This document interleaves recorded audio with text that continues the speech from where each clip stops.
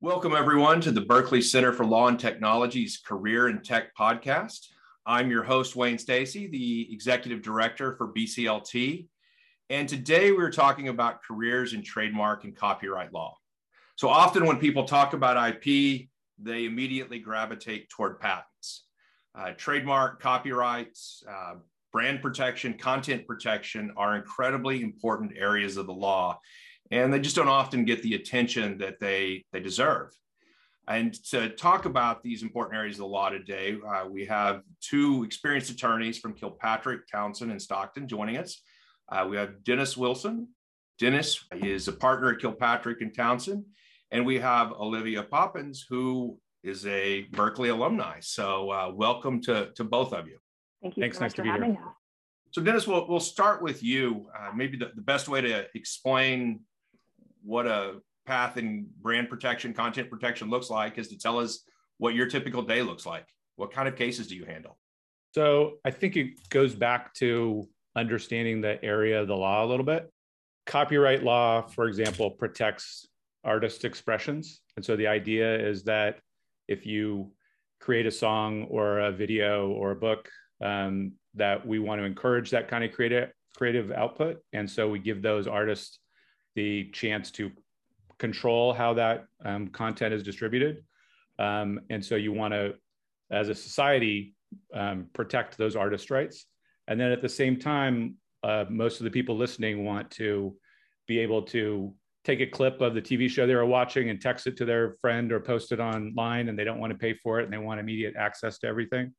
And so we have this constant balancing of artist rights and users' rights. And we see that play out all the time in our clients' work. So we look at a filter that's going to be pushed out and developed for a social media platform. And we think about the balancing of, does this infringe anyone else's rights, or does it parody anyone? And is that okay from a First Amendment protection kind of standpoint?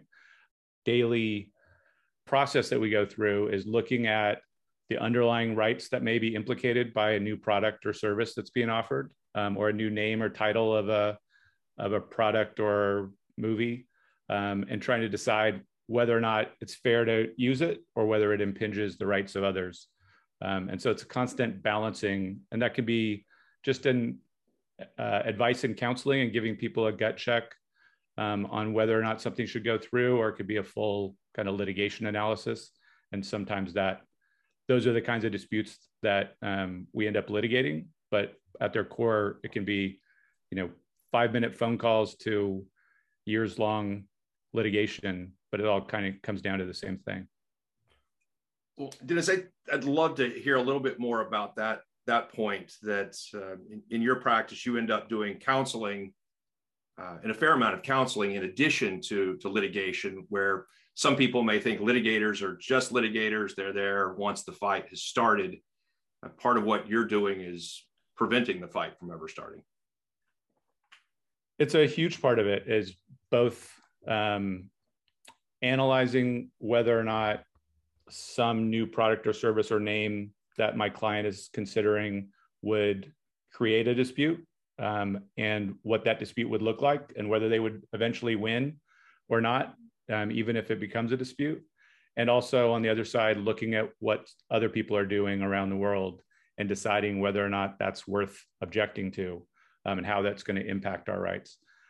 So pre-litigation discussions go on all the time, and then they often go on with between the parties, right? So there's a lot of discussion before the litigation happens about whether or not there's a way to coexist, or there was a way to rebrand, or what can be done in the marketplace short of having to fight it out in court.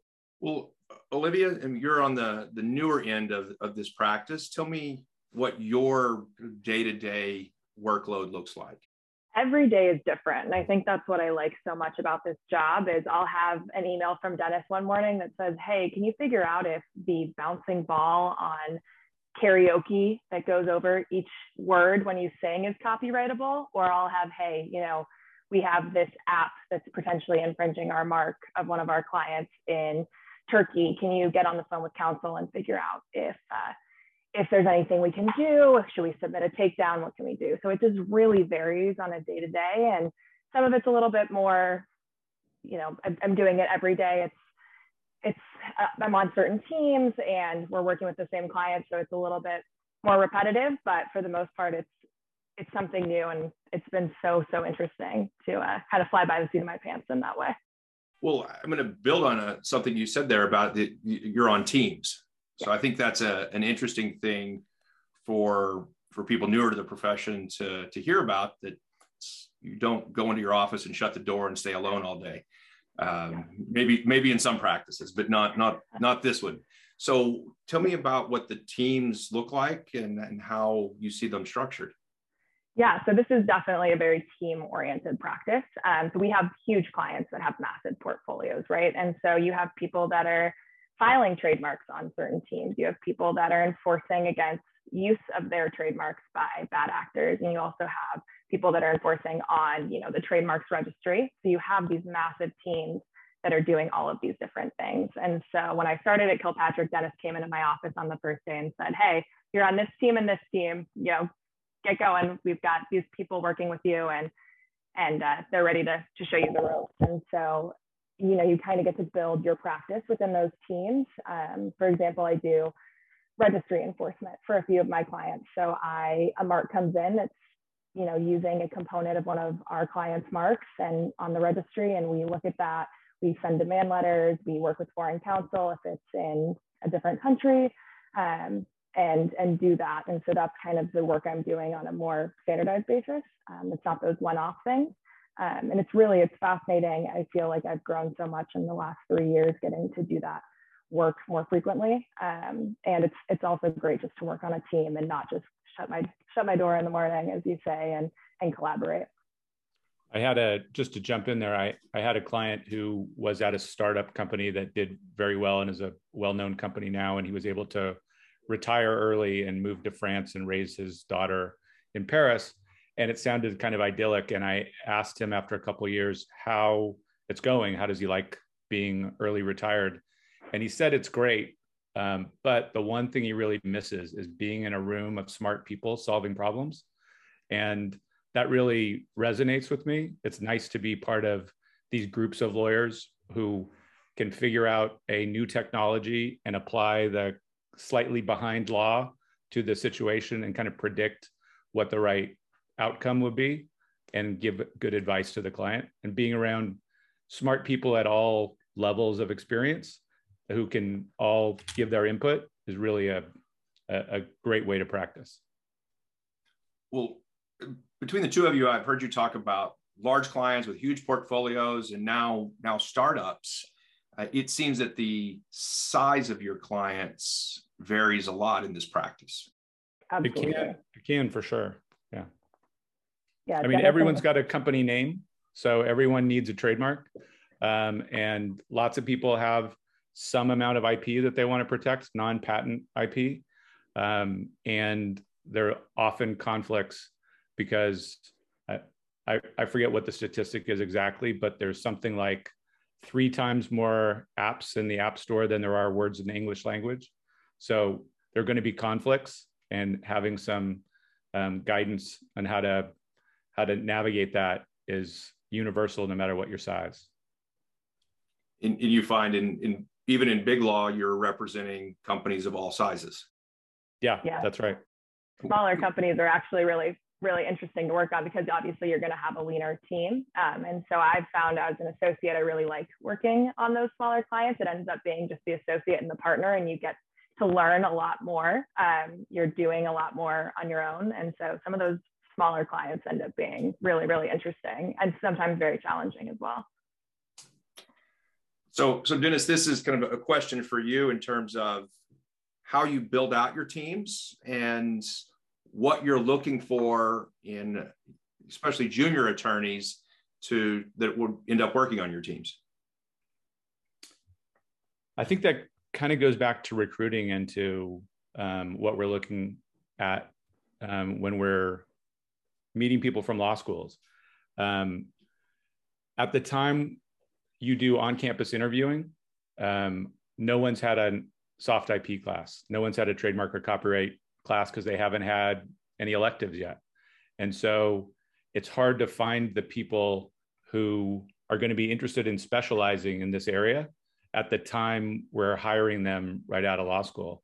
And because we have a big trademark and copyright team, it's 120 lawyers, and we do nothing but the soft IP area. Once you're part of the firm, you learn really quickly. So our third year here is really experienced compared to someone who has an occasional trademark case or one issue come up every once in a while at a firm that doesn't specialize so much. So there's a little window of time when you can come and learn and not be way behind. And so trying to find people who have the right interests, who are going to fit in with this practice, is really part of the trick. It's identifying people who like language and are interested in the arts and understand psychology or PR or communications. It's a lot of those types of people that have those interests and like pop culture. They like social media and they like entertainment and fashion. And if those are some of your interests and you want to do work for the leading companies in those areas, this is really an area that fits with you, and that'll lead to success as a young associate because you like the clients you're working for. Olivia, I was going to leave you with one of the last questions here, let you guide the students Dennis was talking about. If I'm a student that's just beginning to investigate this, what questions should I be asking during interviews or during career fairs, or asking my colleagues that maybe did a summer last year?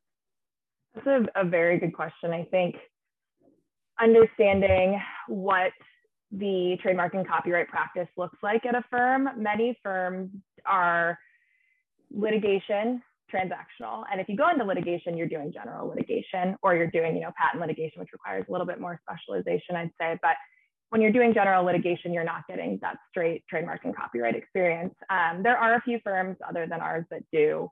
You can go into a trademark and copyright group and really specialize, but it's more rare. And so I think if that's something you're really interested in, making sure at the outset that the firms you're looking at have those groups and you can be dedicated to those groups is really important. I have friends from law school that went to firms with one anticipation of what they were going to do and didn't end up getting to do that. So I think it's just really important for all, even if you don't want to do trademark and copyright, to figure out ahead of time what you want and if that firm is offering those things. And beyond that, I think just knowing if you want to do transactional or litigation is something to start thinking about as a first year. But at the end of the day, you can kind of do both at certain firms. So that's where I'd start as a first year. I knew I wanted to do trademark and copyright, so it was a little bit easier for me coming in, and I got really lucky as a 1L and found Kilpatrick Townsend and summered both summers and didn't do the on-campus interviewing thing. So it was a little bit of a different situation for me, but I think those are the questions I would have been asking otherwise. Dennis, any advice for the students that are curious? I've had people in the past reach out to junior lawyers at our firm, just emails from students. I see that you're in this practice area and I'm interested. I wonder if we could get coffee or jump on a Zoom and I could hear a little bit about it. And lawyers love to talk about their practice and love to talk about themselves and love to share and mentor law students and don't always get the chance to do it. So I've seen that be a really effective way to learn about a practice. And I've done it a ton myself. And I'm happy to take those kinds of calls. And I think a lot of people are. So you can reach out directly if there's someone that is doing something that you think is interesting and you might want to pursue. You probably get a good response. Well, I want to thank you both for your time. Like I said at the beginning, this is an area that doesn't get the attention it deserves. And I hope we can help raise the profile and get more students to thinking about it. Thank you. Thanks very much. Thank you.